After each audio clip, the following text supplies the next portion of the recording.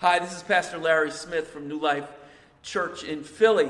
I want to introduce the sermon that you're about to listen to. Our church is going through a series on emotionally healthy spirituality, and this chapter that we've been going through this week is Journey Through the Wall. This sermon is called Letting Go to Let God, and it's based on Genesis 22, 1 through 14, where Abraham offers up his son Isaac. The beginning of the sermon, I'm talking about one of my favorite movies of all time, It's a Wonderful Life. Some of you know that movie with Jimmy Stewart. He plays a character called George Bailey, who is going through this incredible crisis in his life. And he gets to a point where he says, I wish I had never been born. I wonder if anyone else here has ever felt that way. I wish I'd never been born. But unlike you or I saying something like that, George has a guardian angel, an old white-haired dude named Clarence that's next to him, and he says, maybe that's a good idea. He asks heaven about it, and he grants him his wish. George Bailey can now live the rest of his life as if he'd never been born. And so he goes back into town. The angel tells him, you've never been born. He runs into people he's known his whole life. They don't know who he is. He's never been born. In the world without George, he finds out that his brother, who was a war hero in World War II and saved many, many people as a war hero, his brother died at an early age in a sledding accident. You see, George had been the one to pull him out of the water and save him from drowning, but George had never been born, so his brother dies at an early age. In the world in which George had never been born, he goes and looks for his wife. He can't find her anywhere. Finally, the angel tells her she's at the library, and he goes to the library. He sees his wife, and he confronts her, and she just swoons and she faints because she doesn't know who this man is. They were never married. They never had children. His children were never born in the world that George had never been born in. And also in that world where George had never been born, the town that he lived in, Bedford Falls, George had a great impact on that town. Although he didn't get to live out his dreams, he had an impact on that town. But because George had never been born, the town is taken over by a tycoon. And this man has no grace, no love, no care for people. It's all about money and his own self-aggrandizement. And so in the world in which George had never been born, the town he lives in, Bedford Falls, is a graceless place. It's a cruel place. It's a place where the strong oppress and feed off of the weak. It's an ugly place. And so we're going to look at a clip in the movie where George suddenly realizes that he's glad he was born. He came to this place, and now he sees, I'm glad I was born, and he wants to live again. Let's look at that clip.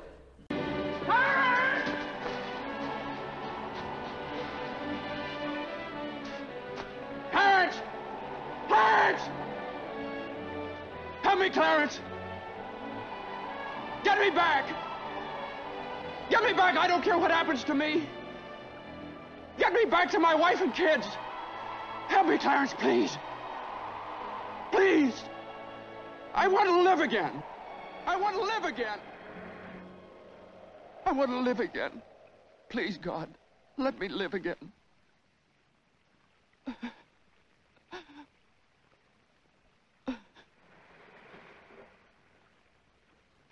Hey, George! George! You all right? Hey, what's the matter? Now get out of here, Bert, or I'll hit you again. Get out of here. What the Sam Hill you yelling for, George? George. Bert, do you know me? Know you? You kidding? I've been looking all over town trying to find you. I saw your car piled into that tree down there, and I thought maybe you... Hey, your mouth's bleeding. Are you sure you're all right? What you...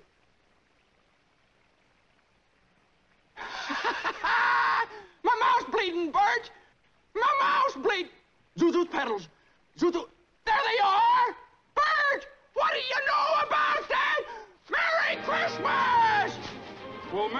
Christmas. Mary! Mary! Yay! George is on the other side of the dark night of the soul right there. He's on the other side of going through the wall. But George's life was so messy, it was so complicated that leading up to that point, he came to that point of wishing he had never been born. And what we're reading about and what we're studying here is this idea of going through the wall or the dark night of the soul. And the reality is that every believer will go through these times of significant, life-changing trial more than once in your life if you're following Jesus. You will go through seasons like that. The simple fact is that God loves you and God loves me way too much to just let us slide through life as if that we're just basically in great shape, and all we need is a little tweak here and a little tweak there, and we'll just be like Jesus. Brothers and sisters, you don't just need a little tune-up. You need an entire engine overhaul, and so do I. God loves us too much to let us live in a fantasy world. Let me say this. Your life and your family won't be sanitized for your protection. Your life's not going to be a little G-rated movie where everything happens nice and easy. Following God in a fallen world means that you will encounter a whole lot of ugly. In yourself, in people you love, in your family, in your church, on the job, and in the world in general. And God's plan is not to somehow navigate you around the ugly, navigate you around the mess, and keep you in this pristine place. But God's plan is to take you right in the midst of it and take you through it so that you reach that point, like we saw with George, of absolute desperation where nothing else matters but to obey God, but to believe Him. This is what we talk about as the dark night of the soul. True freedom in Christ only exists on the other side of going through that wall, that dark place, that difficult place, and coming to know what it really means to depend on God. Not a syllogism, not a simple verse, but depending on the one true and holy God who is. Today, the subject that I'm speaking on is letting go to let God. We're going to look at the story of Abraham and Isaac in Genesis 22. If you can stand up together with me, we're going to read just the first two verses together of Genesis 22. But let me say this as we prepare to read. The main idea today is this.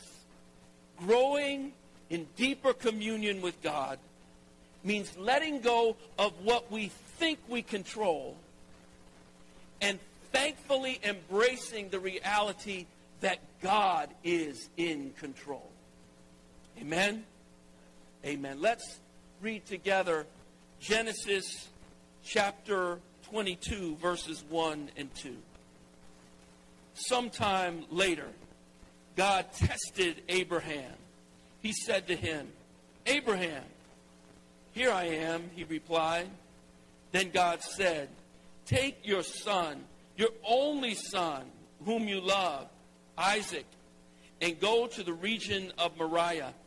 Sacrifice him there as a burnt offering on a mountain I will show you." Let me pray. Father God, right now, we pray that you will be with us in these coming moments and that your word and your spirit would impress on the minds and the hearts of your people, Lord God, so that we will come to know you in an even greater way. Use this time for your glory and for the good of your church. We pray it in Jesus' name. And all God's people said, amen, amen, amen. You may be seated. There's 3 questions I want to look at today as we come to this biblical text. But as we look even at these first 2 verses, there's a lot in here. The first question is, why do we hold so tightly to things? So tightly. Why do we hold to things like that? Well, if anyone would seem to have a right to hold to things tightly, it would be Abraham. Amen?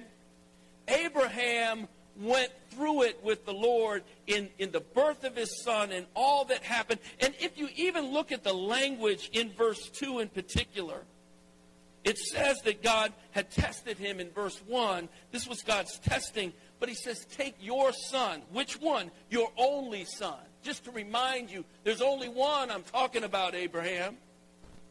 Which one? The one whom you love, Abraham. The one that your heart is tied to. The one that you are one with. You love this son. Take that son. Okay, which one? Isaac. He gives him the name. Isaac. And then he tells him what to do and to offer his son up as a burnt offering. Listen, if anyone thinks that they have a right to argue with God about what God is saying, I would think Abraham would have that right. He's got to be wondering, what in the world is God talking about? So let me just imagine for a moment in my sanctified or semi-sanctified imagination what that soliloquy might have been at the beginning when God tells Abraham to take the life and offer his son as a burnt offering. Here I am now, Abraham. I'm putting on my 113-year-old clothes. God, what are you doing? You know, you called me when I was 75 years old. 75, had no children.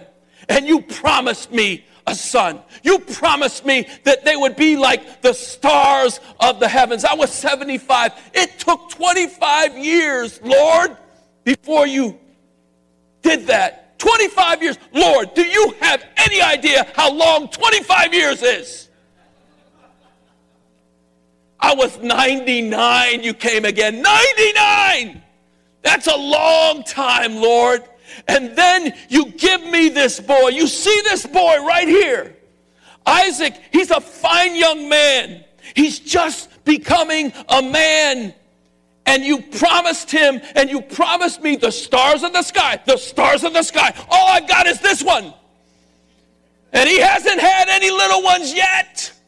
Lord, do you have any idea what you're doing right now? I imagine there had to be a conversation at some point between Abraham and the Lord. And we'll look at where we can see more of that in a little while in the book of Hebrews. Here's the thing. God hears that. God deals with that. But God doesn't back up. God doesn't say, okay, let's negotiate terms. God doesn't say, okay, that was a little too hard. Let me give you an easier task. God doesn't give Abraham something that he can get his hands around and understand. Let's face it, for all of us, we want to be in control of stuff. Somebody ought to say amen right now. At best, our struggle for control is out of a sense of things being right or things being fair, even if that's kind of always skewed in my favor. But at worst, we have an idolatrous desire for control to make the world and life fit into my mold. But no matter how hard we try, at the end of the day, we can't control the world around us any more than we can control the wind blowing.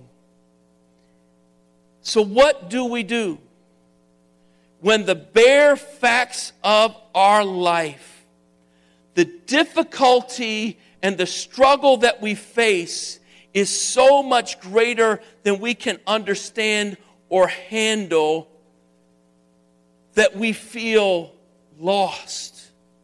We feel overwhelmed. Listen, there's too many times in my own life that I've been in that place, and in that place tried to hold on and control it a little longer. Has anyone else ever done that? You try to fix it. You try to figure it out. You try to make it better. You try to make sense out of nonsense. This has happened. It's not in the playbook. I didn't see this, God. I've been serving you. Why in the world is this happening now? I don't understand it. That's a place that I call overwhelmed. Overwhelmed. Here's 3 things that I've learned about overwhelmed. Number 1, overwhelmed is your invitation to stop trying to be God. Sometimes we walk around with middle names. Larry, Holy Spirit Jr., Smith. Sometimes we have this complex that if there's an issue, if there's a problem in here or out there, I have to be the one to handle it. I have to be the one to fix it. Overwhelmed is a place for us to understand, for you to understand that you are indeed not God. Number 2, overwhelmed is God's gracious reminder that you are severely limited. Tell your neighbor, you are severely limited. Tell your other neighbor, you are too.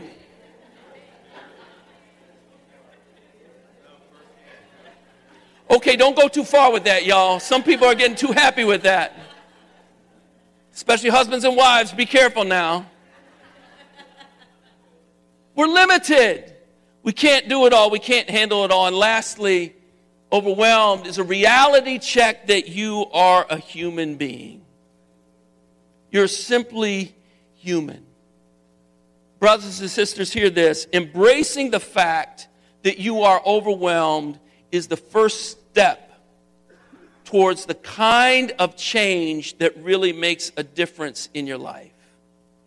Letting go is the primary way that we get out of being overwhelmed.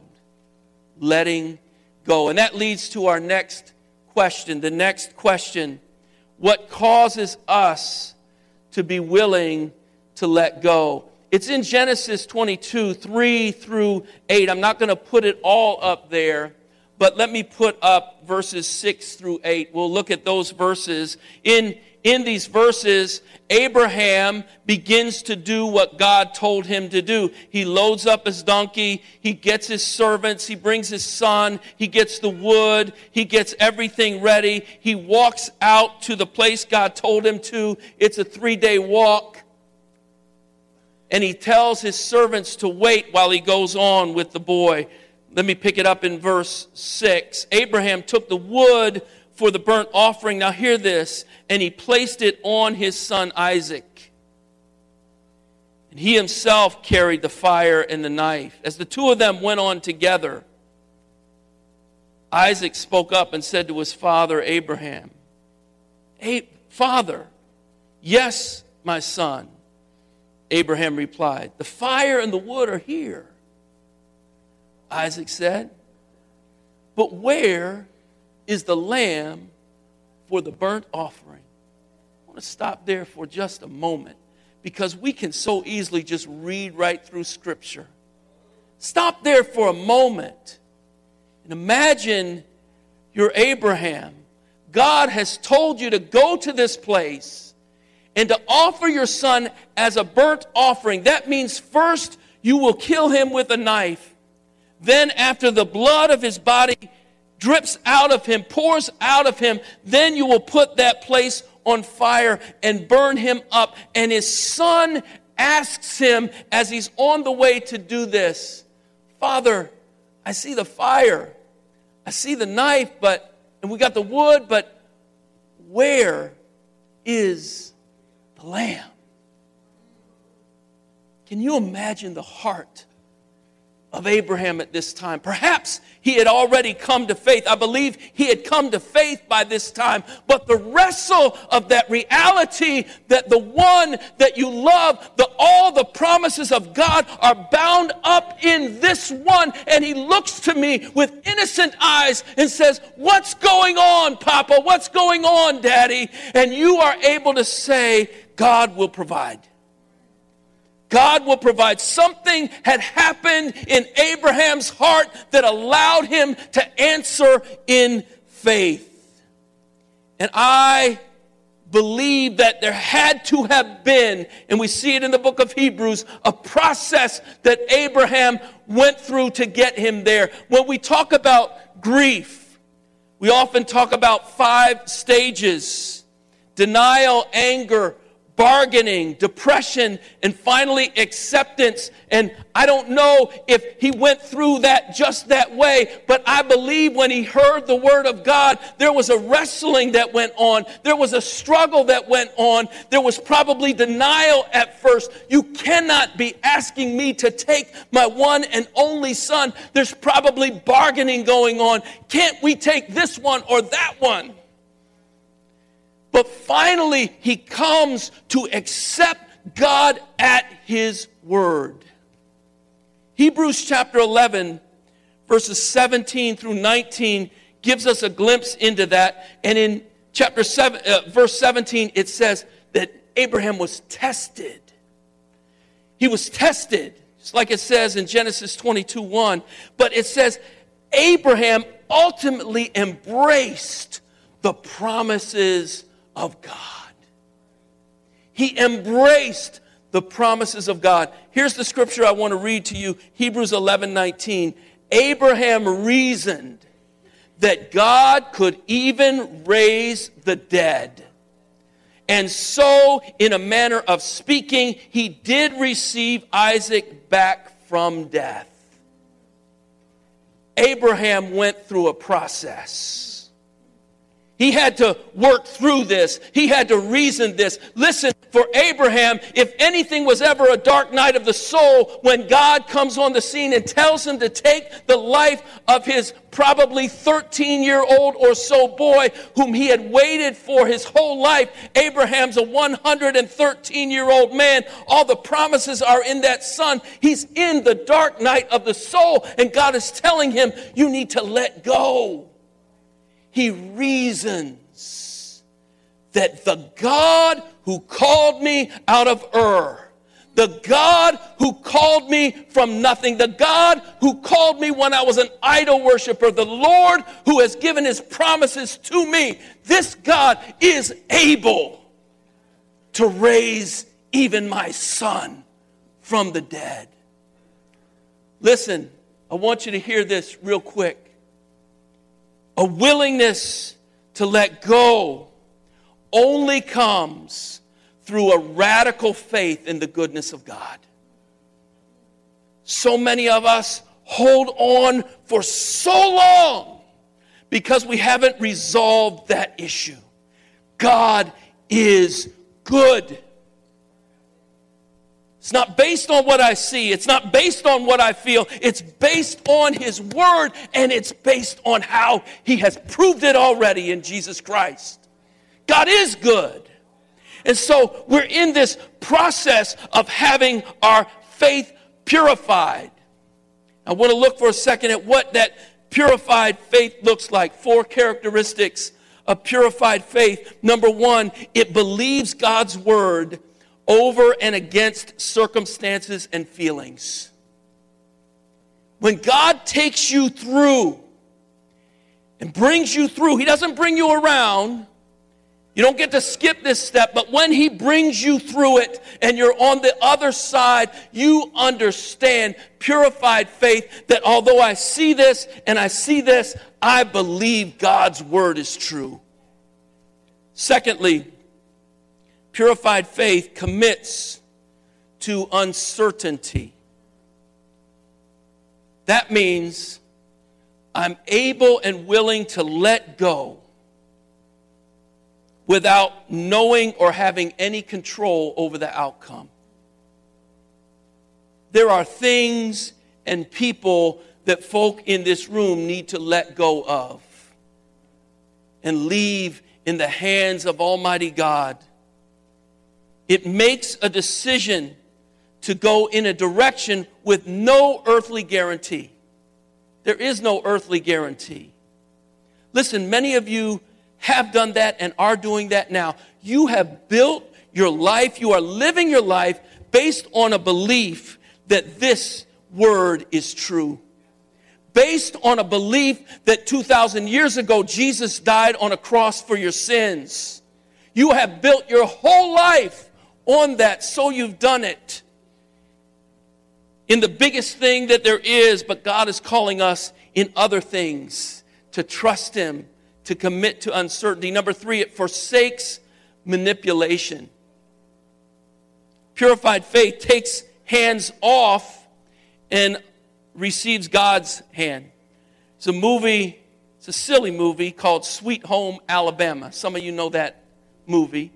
And in this movie, Reese Witherspoon plays a young woman, and she's getting married to the son of the, not governor, but the mayor of New York, and he's going to run for Senate. He's this, famous guy. He's like a JFK, like a Kennedy kind of a family, and she's going to marry him, and it's so exciting, but she was married before, and her old husband down in Alabama has refused to sign the divorce papers.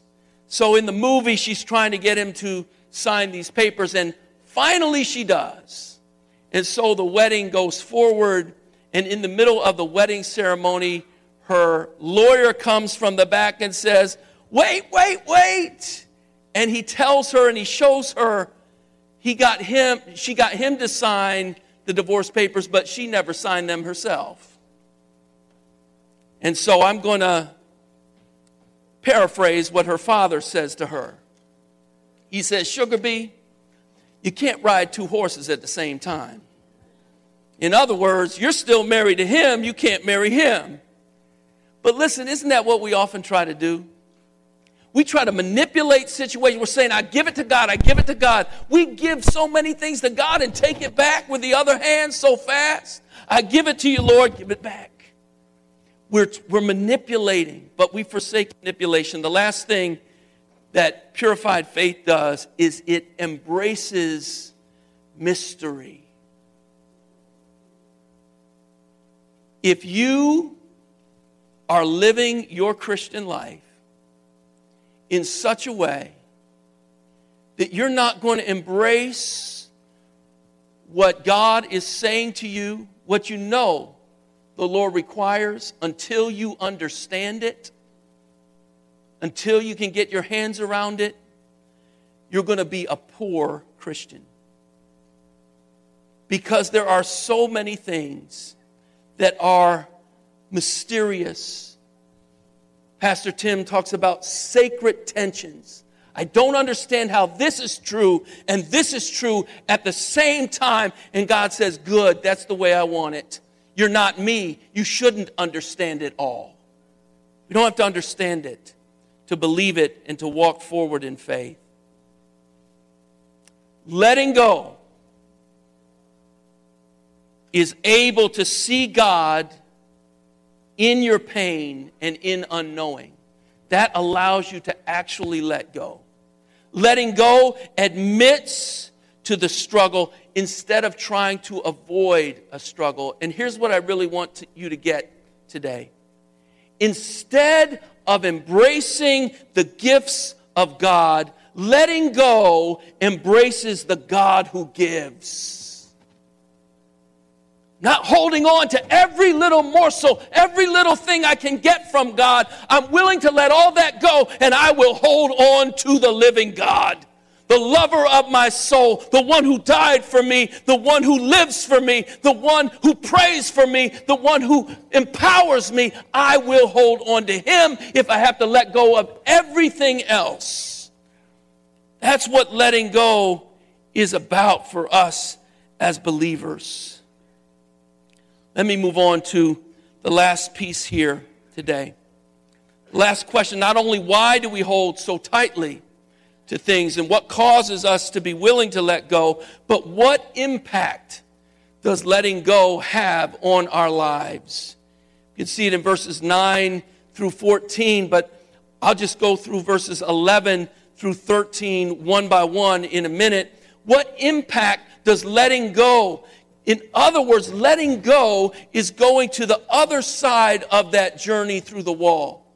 Letting go and leaving it in the hands of God is the other side of the dark night of the soul. What happens there when we let go? 3 blessings for letting go. The first is this: the blessing of God's presence. Look at verse 11. But the angel of the Lord called out to him from heaven. This is when Abraham is at the point with the knife, his son tied up on that altar, ready to bring that knife down into his son's chest. At that moment, the angel of the Lord called out to him from heaven, Abraham, Abraham.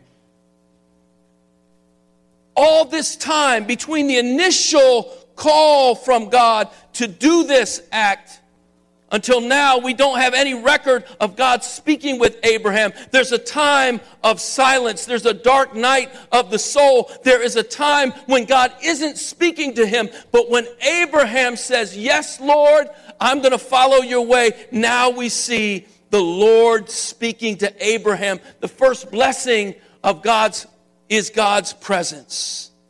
God's very presence. Listen, we need to know this, that we go through seasons, even with God, when it feels like heaven is shut up. Have you ever been there? You're praying and you're praying and you're praying, and it feels like it's bouncing off the ceiling and going right back down to your toes. There's times when it just doesn't seem like you can get a prayer through. But listen, the silence of God is not necessarily a sign of his displeasure. But it's often God's way of training you to trust him. In a time when God seems far away, he's training you to trust him. God calls us to faithfulness to what we know, even in the midst of our pain. Secondly, the blessing of God's protection, verse 12. Verse 12, the scripture says these words: do not lay a hand on the boy, he said, God speaking. Do not do anything to him. Do not lay a hand on the boy. Do not do anything to him. God tells Abraham not to harm Isaac. Abraham had not withheld his only son from the Lord. And so now we see God protecting him. Listen, brothers and sisters, the safest place you can ever be on earth is in the center of God's will. It may not seem like it. It may not feel like it. And others may look at it and say, you have lost your natural mind. But the safest place you can ever be is in the center of God's will. Paul put it this way in Philippians chapter 1, verses 20 and 21. He says, I eagerly expect and hope that I will in no way be ashamed, but I will have sufficient courage so that now, as always, listen to what he says, Christ will be exalted in my body. And then he says, whether by life or death. Verse 21, Philippians 1 says, for me to live is Christ and to die is gain. Paul got a whole new way of looking at and viewing the world, and it's not one that's tied to the here and now, but it's one that is tied to the Lord and the King and the God of his salvation. It's one that sees whether you take me or whether you leave me here, Lord, I have something to do for you and you are good. That's what Abraham comes to, and God sends his protection. And finally, in verse 13, Abraham receives God's provision. Scripture says Abraham looked up, and there in the thicket, Hallelujah. He saw a ram caught by its horns. He went over, took the ram, sacrificed it as a burnt offering instead of his son. And the Bible says he called that place Jehovah Jireh. The Lord provides. Listen, someone here needs to hear this right now. You may be on one side of the wall. You may be in the middle of that dark night of the soul, but you need to hear this. God does have provision for you. He has everything you will ever need. It's in Christ Jesus. When you go through the wall, sometimes it looks like all the provision is dried up. There is nothing for me. I'm in a desert for a long time. The prophets felt that way. The apostles felt that way. I remember Habakkuk said, "How long, O Lord, will you allow this to go on?" We see it over and over again in the scripture, but on the other side of that wall, there is provision from the hand of God. Look at this with Abraham. God provides exactly what Abraham needs. The ram, the offering is there. You better know he provided exactly what Isaac needed, right? He provided that ram. But not just for Abraham and for Isaac, but for everyone who will call on the name of the Lord. He has provided a lamb. He has provided a sacrifice. He has provided a substitute in Jesus Christ that we all desperately need. There's no other way through except for that sacrifice. It might not have been exactly the same mountain, but somewhere in that region, near that same mountain that Abraham was 2,000 years later, God provided a lamb. God provided his one and only son, the son that he loves. God provided Jesus Christ as our substitute, and there was no other ram caught in the thicket. But the one and only Son of the eternal living God died on that cross for your sins and for my sins. I want to get practical here for a minute. I'm going to ask you to do something for me. I'd love it if you could just close your eyes for a minute to consider this question.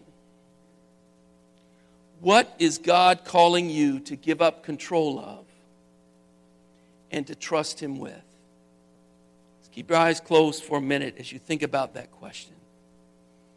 Is there something you've been clinging tightly to that God wants you to trust him with? It could be something on your job. It could be a relationship. It could be something in your family, your finances, your health. Keep your eyes closed for just a few more seconds. If there's something that comes to your mind, I want you to just do me a favor. Just put your hand up real quick and then put it back down. I see hands all over this room. There are things that God is calling us to put into his hands. You can open your eyes now. Brothers and sisters, you'll never have true freedom in God if you're holding on to something that he wants you to leave in his hands. You need to know that you are secure in his love.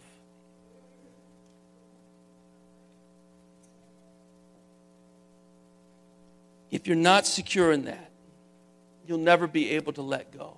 So I would just plead with you to remember the one final, perfect act of God's love for you in Jesus Christ and live out of the sure knowledge that God is able. Let me pray.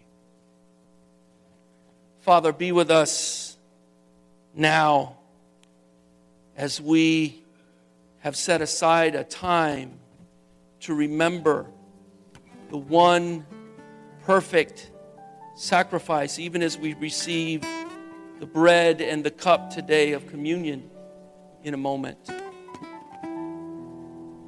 Lord, I pray for each one under the sound of my voice that if there are things that you are calling us to let go of,